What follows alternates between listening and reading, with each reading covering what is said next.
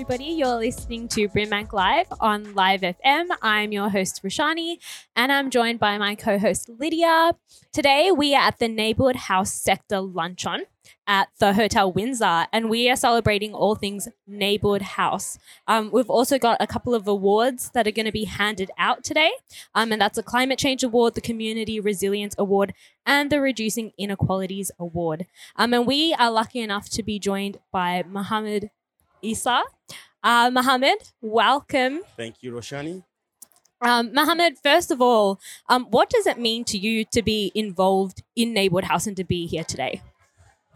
For me, simply put, neighborhood houses are the backbone of any community organization and the backbone of our society. In a nutshell, it's really good to see so many people here today.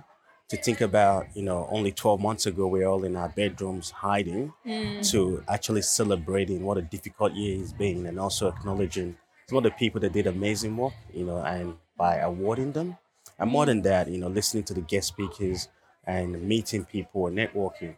Such a good vibe. Really, really good to be here. Such a good vibe. And in what capacity are you involved specifically in the Neighbourhood House? As you know, I work for Brimbank City Council. I myself, I'm senior team leader for one of the neighborhood houses. And we do run various programs. And recently, one of my portfolio is youth and intergenerational connection. And I'll probably say, okay, Lydia, leave me alone. Well, actually, I can attest to that. I can vouch for that because I came in as a youth, you know what I mean? And then very quickly, Mohammed actually kind of elevated me to another space, which wasn't so much the youth space. So, Mohammed, you're right. You are, your portfolio is very much youth and then intergenerational. Absolutely. And you mentioned the fact that this time last year we were all at home here in Melbourne. Can you tell us a little bit about what Neighbourhood House have done to support the community during COVID-19? Amazing. That's an excellent question, because you would not realize the importance of neighborhood houses until when COVID hit. We're actually able to change everything we're doing to respond directly to needs, whether it's by providing food, going out and dropping off food to people that are not able to leave their houses, spreading messages about the importance of staying at home, keeping 1.5 kilometers away or distance or whatever. Kilometers. Stay far away. But you get the overall gist. Yes. And above all, we were able to move all our programming online. To continue engaging with the community, not only those that are vulnerable, but everybody experienced isolation during COVID in one way or another. How can we support them to maintain positive health? How can we support them by even a phone call? Hey, how are you today? What's happening? Some people are not able to leave their house because they got a negative test result. We were able to, respond by dropping off food in a safe manner. It was just amazing. I don't believe we've been as innovative previously as we are, moving and changing with the times and the circumstances we find ourselves in. Yeah, moving and changing with the times. And in times of crises, it does really require you to adapt and to respond. Absolutely.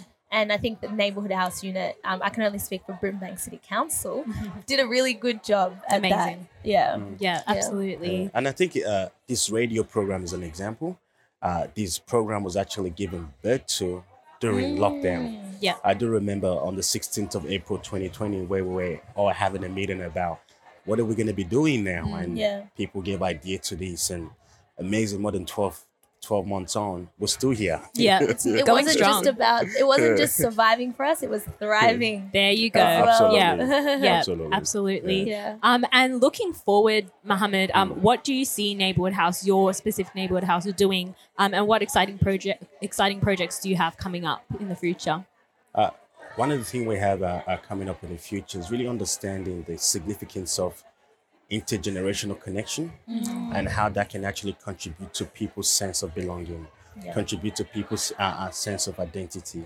Really, creating spaces where the younger people are able to educate the older people are able to educate the younger people, and bridging that gap that exists with certain communities when it comes to bringing everybody together in a holistic wraparound village style approach. Yes, and that's even from my own personal like reflections, if I'm being really honest, something I've reflected about recently is just the intergenerational disconnect that I have seen between myself and my parents, even though it's not so bad that it's problematic and it's causing me a disruption of peace, but it's still there, and it's still something that I feel like I want to address in this lifetime. Do you know what I mean? If I want to address that, then there's something to address for more peace, and I can only imagine how that looks in different communities as well. But given our high population of first generation Australians, especially like East and West Africans, South Africans, you know, we definitely need to be having those conversations. Absolutely. It's really important.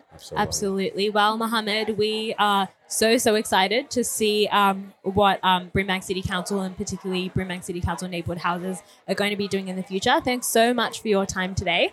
Thank you, Roshani and Lydia. Thank you. Thank you. You're listening to Brimbank Live on Live FM.